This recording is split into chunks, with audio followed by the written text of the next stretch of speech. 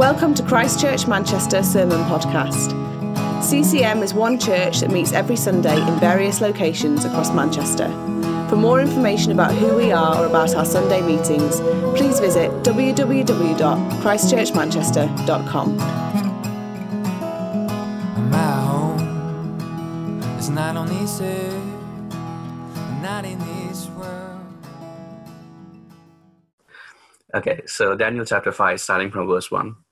King Belshazzar gave a great banquet for 1,000 of his nobles and drank wine with them. While Belshazzar was drinking his wine, he gave orders to bring in the gold and silver goblets that Nebuchadnezzar, his father, had taken from the temple in Jerusalem, so that the king and his nobles, his wives, and all his concubines might drink from them. So they brought in the gold goblets that had been taken from the temple of God in Jerusalem, and the king and his nobles, his wives, and his concubines drank from them. As they drank the wine, they praised the gods of gold and silver, of bronze, iron, wood, and stone. Suddenly, the fingers of a human hand appeared and wrote on the plaster of the wall near the lampstand in the royal palace. The king watched the hand as it wrote. His face turned pale, and he was so frightened that his legs became weak and his knees were knocking. The king summoned the enchanters, astrologers, and diviners. Then he said to these wise men of Babylon, "Whoever reads this writing and tells me what it means will be clothed in purple and have a gold chain placed around his neck, and he will be made the third highest ruler in the kingdom." Then all the king's wise men came in, but they could not read the writing or tell the king what it meant. So King Belshazzar became even more terrified, and his face grew more pale. His nobles were baffled. The queen, hearing the voices of the king and his nobles, came into the banquet hall. "May the king live forever," she said. "Don't be alarmed. Don't look so pale. There is a man in your kingdom who has the spirit of holy gods in him.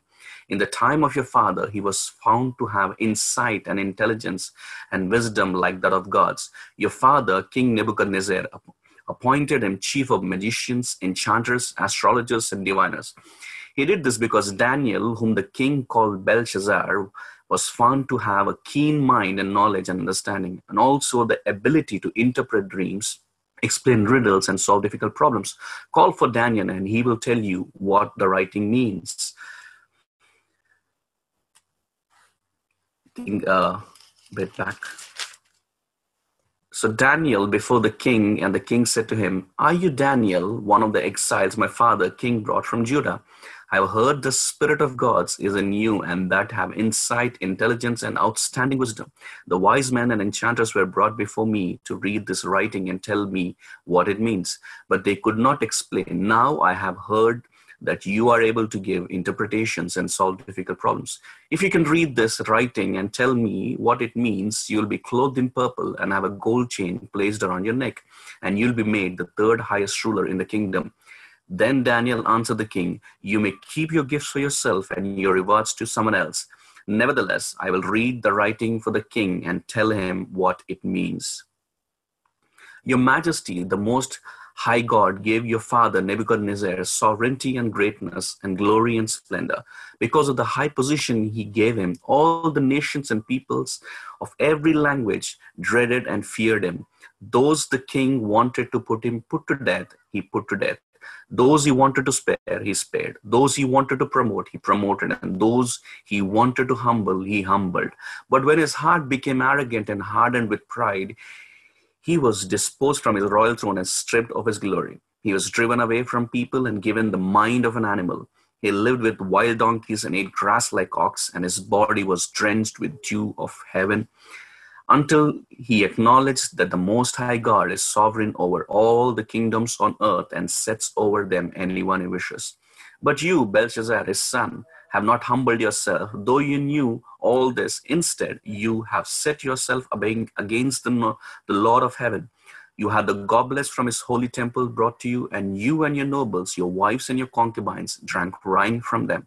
You praised the gods of gold, silver and gold, of bronze, iron, wood, and stone, which cannot see or hear or understand. But you did not honor the God who holds in his hand your life and all your ways. Therefore he sent the hand that wrote the inscription. This is the inscription that was written. Mene, mene, tekel, parsin. This is what these words mean. Mene, God has numbered the days of your reign and brought it to an end. Tekel, You have been weighed on the scales and have been found wanting. Perez, your kingdom is divided and given to the Medes and Persians. Then at Belshazzar's command, Daniel was clothed in purple, a gold chain was placed around his neck, and he was proclaimed the third highest ruler in the kingdom. That very night, Belshazzar, king of Babylonians, was slain, and Darius the Mede took over the kingdom at the age of 62. Amazing. Thank you very much, Vishal. A lot of verses there, so well done and thank you. So good morning, everyone.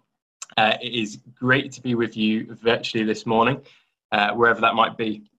Now, before we get into the passage this morning, I want to ask you if you are feeling Zoom fatigued at the moment. Now, I hadn't even heard of Zoom before lockdown, but this phrase, Zoom fatigued, really resonated with me. So all these video calls, whether that's work, church, family catch-ups, community group, it's all additional screen time, and it can prove quite tiring.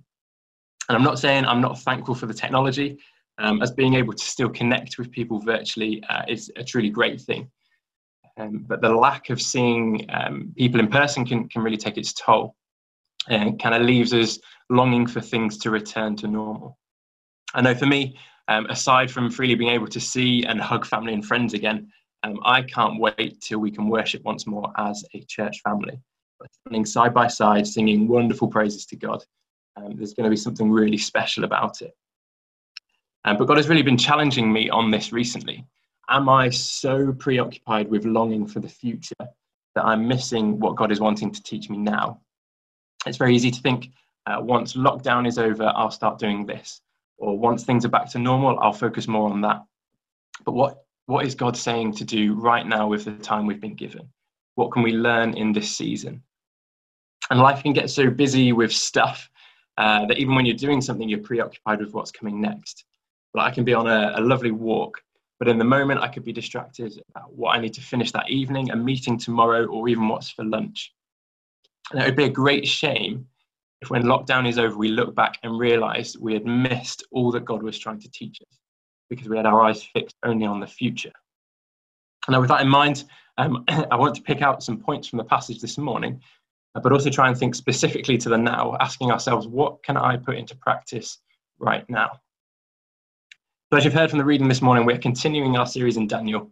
And I really love that we're running through this book at the moment, where there's currently so much fear in the world around us, with the pandemic and its repercussions and other world issues going on. It's easy for us to start thinking that God is absent or questioning whether he is in control. And this book is such a great encouragement to us in times like these. So if we travel back 25 centuries to roughly 600 BC, when this book is set, Daniel and the other Jews have just been captured by the Babylonians after Judah was conquered, and they were deported into exile in a foreign land. Now, Daniel could have easily despaired, but what we've seen already through the early chapters is that even in Daniel's situation, God was still in control, God was faithful, and God had a great purpose for Daniel's life. What a great reminder for us at this time. I want to tell you this morning, God is still in control, he is faithful, and he has a purpose for your life. So let's quickly recap.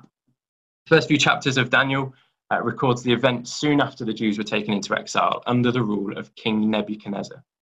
So through trusting in God, not wavering from their beliefs, Daniel and his three friends get to a position of prominence, particularly Daniel, as he has the ability to interpret the king's dreams. But now in chapter 5, there's this reference to King Belshazzar. So who is this king? To provide a bit of a timeline, 66 years have passed since chapter 1. King Nebuchadnezzar reigned for 43 years, followed by a number of other kings whose names I can't pronounce, so I'm not going to try. And after a lot of murder and assassination of kings, we eventually get to King Nabonidus and his son Belshazzar, who co-reigned with him. So we have what can only be described as a rather bizarre story, where King Belshazzar is having a great party. The Message translation says that the wine was flowing freely. Hand appears, writes some words on the wall. Daniel is eventually called in to interpret the message once everyone has failed yet again. And it finishes with the death of the king and the fall of the Babylonian Empire. I'm going to try and unpack this a little further this morning, and want to look at three themes. So firstly, scrapping idols. Secondly, sowing seeds. And thirdly, speaking truth. Now, I want you to think back to the best party you have ever been at. That might be one of your birthday parties, it might be a wedding, or maybe even sipping a Panda Pop at your primary school disco. So for me, the best party I ever attended, and I'll admit I am biased on this one, was our own wedding day. It was such a wonderful day, just celebrating with family and friends. And I remember one moment very, very clearly where my cousin and one of my primary school friends who had never met were having a dance off on the dance floor. It was all very surreal. But imagine yourself back at whatever party you thought of. And whilst you're dancing away or tucking into another vol-au-vent or sliding around on your knees at the school disco, out of nowhere, a hand appears. Just a hand, not connected to a person, and it starts writing on the wall. So I think you'd be struck with fear at that moment. And I'm not surprised it says that the king was pale with fright and his knees physically started knocking together. So what's going on here? It's not evident until the end of the chapter, but while Belshazzar was feasting in revelry, the city was surrounded by the Persian army. Belshazzar considered the city unassailable because of its massive walls and the vast supplies that he had accumulated. And therefore he felt confident to hold a banquet in the face of military threat. So conservative calculations estimate that the outer walls of the Babylonian city were 17 miles long, 7 meters thick, and 28 meters high. And then with guard towers, another 30 meters on top of that. So King Belshazzar, unafraid of the encroaching army, throws this big party. And verse 2 tells us, while Belshazzar was drinking his wine, he gave orders to bring in the gold and silver goblets that Nebuchadnezzar, his father, had taken from the temple in Jerusalem, so that his party guests could drink from them. Now, these gold and silver vessels from the temple were holy and dedicated to God alone. So to drink from them as they did was a clear act of defiance towards God. And what is more, verse 4 tells us, as they drank the wine, they praised the gods of gold and silver, of bronze, iron, wood, and stone. This is clearly a king who has forgotten about God and how he had humbled Nebuchadnezzar. Instead, he was full of pride. His trust was in the defences of his city, and he worshipped idols and was living in rebellion to God's authority. Now, when I was in Hong Kong, one of the walks I did went past a statue called Big Buddha. And it's essentially that. It's a big statue of Buddha. And as I went around the surrounding monasteries, I saw loads of gold idols inside. And I remember praying to God after seeing them and just thanking him that he isn't a statue, that he isn't stationary, that we serve a living and powerful God. I also thought how crazy it was that people would worship such idols. But the truth is, our modern idols may not be as obvious as a big Buddha sat on top of a hill. But that's not to mean we don't have them. So work, money, success, possessions, anything that comes higher in our priority list than God, that's an idol. So as we read this story, I don't want us to automatically think it doesn't apply to us because we don't have gold statues in our homes and we don't drink from holy cups. But let's take the opportunity to evaluate our lives and scrap any of the idols that may have creeped in. So thinking about this current time in lockdown, maybe you're spending an unhealthy amount of time watching Netflix or scrolling through social media. Have these displaced God? Perhaps you've developed a habit of spending too much, satisfying your desire for stuff that we want now, so we order and get it delivered next day. Or indulgence in food. I know for us, we've noticed that our weekly food shop bills have started to increase. I think we're saving money on our commute, so let's indulge a little bit on some more luxurious food. We've had to keep in check the number of Domino's takeaways we've ordered, and not always to great success. I can tell you it's not just Rosalind who is growing a baby bump at the moment. Or perhaps you've struggled with laziness. For me, a big one was work. For a long time now, I've pinned my security and my identity in my job and my career. And it wasn't until recently, through lockdown, when my company announced they were needing to make redundancies, did I wake up to the fact that my security was not residing in God. And Nehemiah 9 verse 6 says, "You alone are the Lord.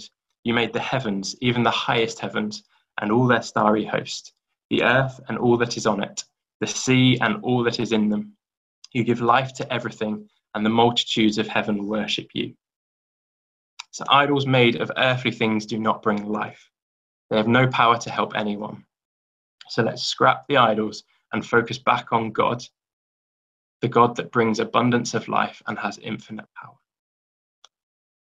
The next point I want us to look at is how Daniel's example can teach us to sow seeds. So God's hand appears at this party and writes 3 words on the wall. Verse 7 says, "The king summoned the enchanters, astrologers, and diviners. Then he said to these wise men of Babylon, 'Whoever reads this writing and tells me what it means will be clothed in purple and have a gold chain placed around his neck. And he will be made the 3rd highest ruler in the kingdom.'" Now remember, Nabonidus and Belshazzar were co-reigning Babylon at the time. So Nabonidus was the first ruler, Belshazzar the second.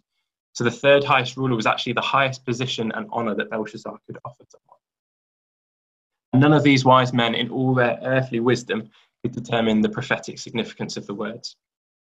So it all seemed lost until the queen pipes up, having remembered Daniel and his ability to interpret dreams, explain riddles, and solve difficult problems. He says, "There is a man in your kingdom who has the spirit of the holy gods in him." Now, she was almost right there, but it wasn't the spirit of the holy gods in him, it was the spirit of the holy God. So Daniel's reputation preceded him. The God-given gifts he had previously demonstrated were remembered. The seeds he had sown previously were coming again to bear fruit. The loyalty he had shown God throughout the trials meant he was going to get another opportunity to be used for God's purpose. And this strikes a parallel with the story of Joseph as well, an anti-God king asking for the advice of a faithful servant of God because of a reputation they had gained for seeds they had previously sown. Now, maybe you've toiled over sowing seeds in people's lives before and haven't yet seen the fruit. This is a reminder that God is still working. Maybe there are gifts God has given you we haven't used for a while, or we've forgotten about, or grown disheartened in pursuing as you haven't seen obvious fruit. Now remember, under King Nebuchadnezzar, Daniel used to be the chief of the wise men. The fact he doesn't get called in with this first group would suggest he is no longer recognized in that position. He may have been thinking his season of interpreting messages from God was over. This is a reminder that God is still working. He may well want to start utilizing your gifts once again. So the seeds we sow and the gifts we use during this season may come to bear much fruit or be remembered in the future. So how might we do that? So for starters, if you can interpret dreams, this story would suggest it's a good thing to keep doing. What about some other stuff? So speak hope. And I think this is such a powerful one.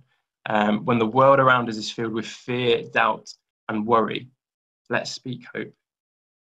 It may go unnoticed right now, but people may later question why we had hope in this time. And parents, are you using this time that you have now to sow hope and love into your children? What about working hard? Even at this time, working from home when your boss isn't looking over your shoulder.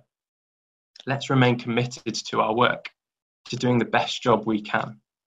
Colossians 3:23-24 says, "Whatever you do, work at it with all your heart, as working for the Lord, not for human masters, since you know that you will receive an inheritance from the Lord as a reward. It is the Lord Christ you are serving." What about generosity? Finances may be tough at the moment with reduced hours or job losses or fear of redundancy.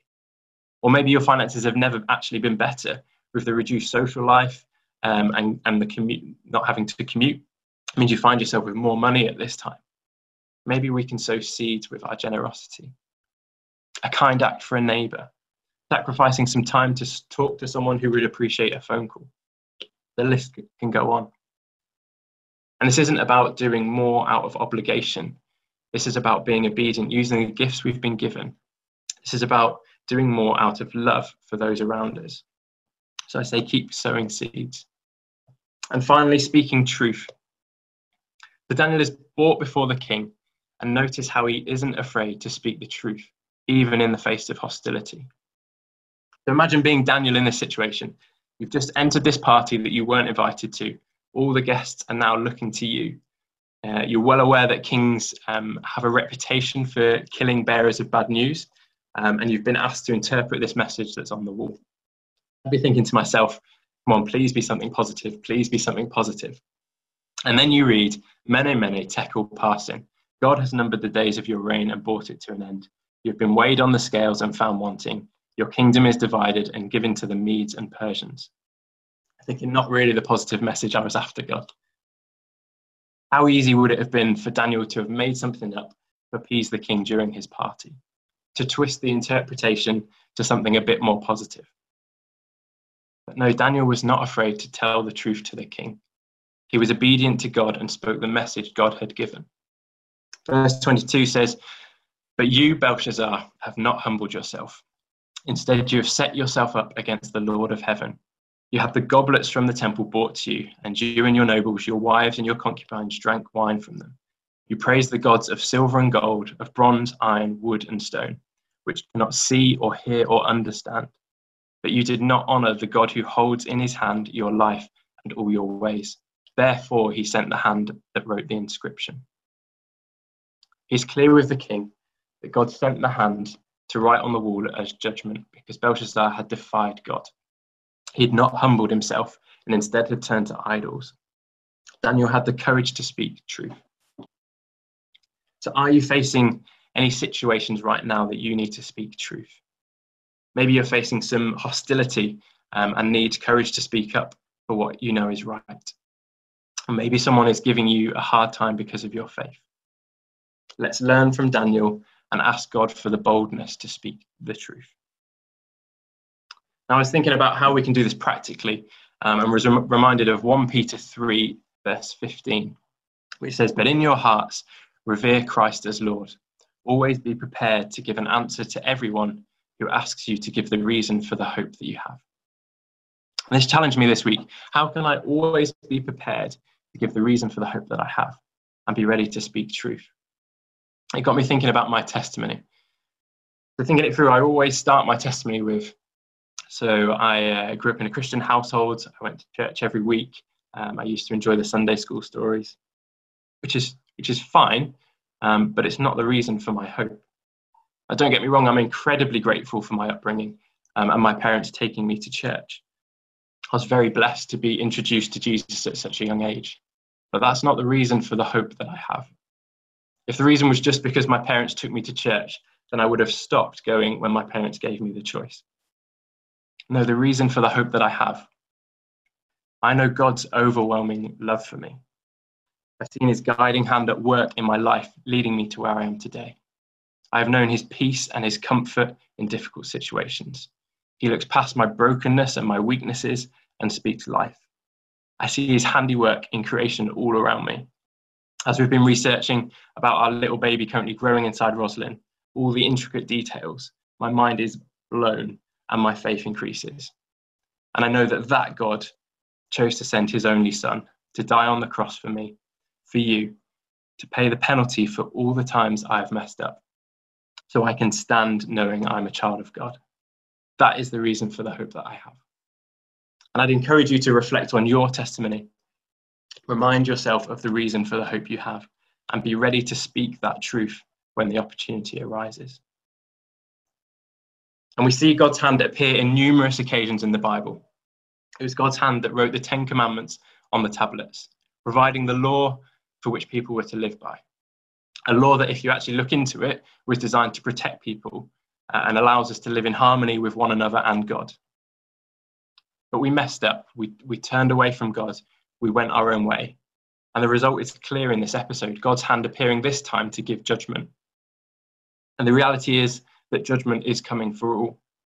God has such a high standard of holiness that we are all judged and found to be wanting. Something that needs to be taken seriously. But this story in Daniel is not the last time God's hand appears in the Bible. Now, I always like to try and think of a personal example to compare with the passage when preaching to really bring the message home. Now, the best example I have actually happened in Disneyland. As I was just getting off a roller coaster, a big white glove appeared connected to what can only be described as a mouse in red shorts and started to write on the wall. I'm kidding. Unfortunately, and rather unsurprisingly, I don't have many experiences of hands just appearing in midair. But a plane did fly over Disneyland that day, And as I looked up into the sky, the plane started writing in huge letters in the sky, Jesus saves. The good news of the gospel message is that in an act of God's hand being nailed to the cross, the judgment that we deserve was passed to Jesus, the perfect Lamb. John 3:16 and 17, famous verses, for God so loved the world that he gave his one and only Son, that whoever believes in him shall not perish but have eternal life. For God did not send his Son into the world to condemn the world, but to save the world through him. We are found guilty in comparison to God's holiness, but are saved completely by grace through faith in Jesus. By believing in Jesus, we are completely forgiven. Through Jesus' death and resurrection, we now have hope. If we run after Jesus and seek his face and put him as number one in our lives, we start to displace idols that have built up.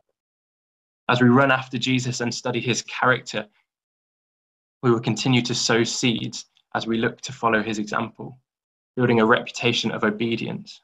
And as we run after Jesus and see how he spoke nothing but truth in the face of such hostility, how he endured the cross for each one of us, we can have confidence in him and ask for the Holy Spirit to give us the courage to speak truth to others.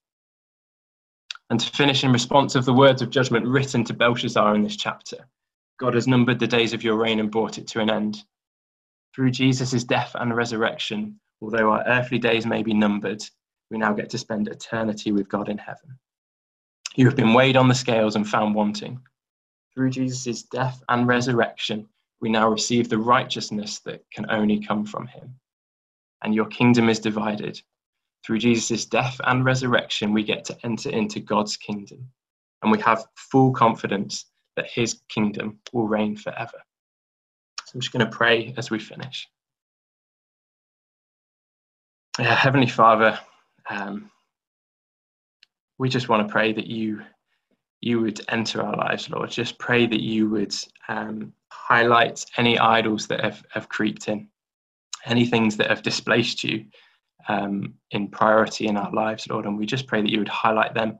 Just help us seek after you and help us displace those idols and scrap those idols, Lord.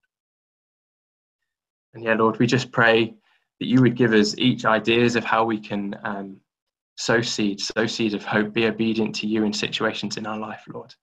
Lord, I also want to pray that you would give us courage to speak the truth. I want to pray specifically for anyone right now who is facing situations of hostility where they need to speak truth, that you would give them the courage to do that, Lord. I just want to thank you for the cross as well. Thank you for sending your Son to die on the cross for us. I ask this in your heavenly name. Amen.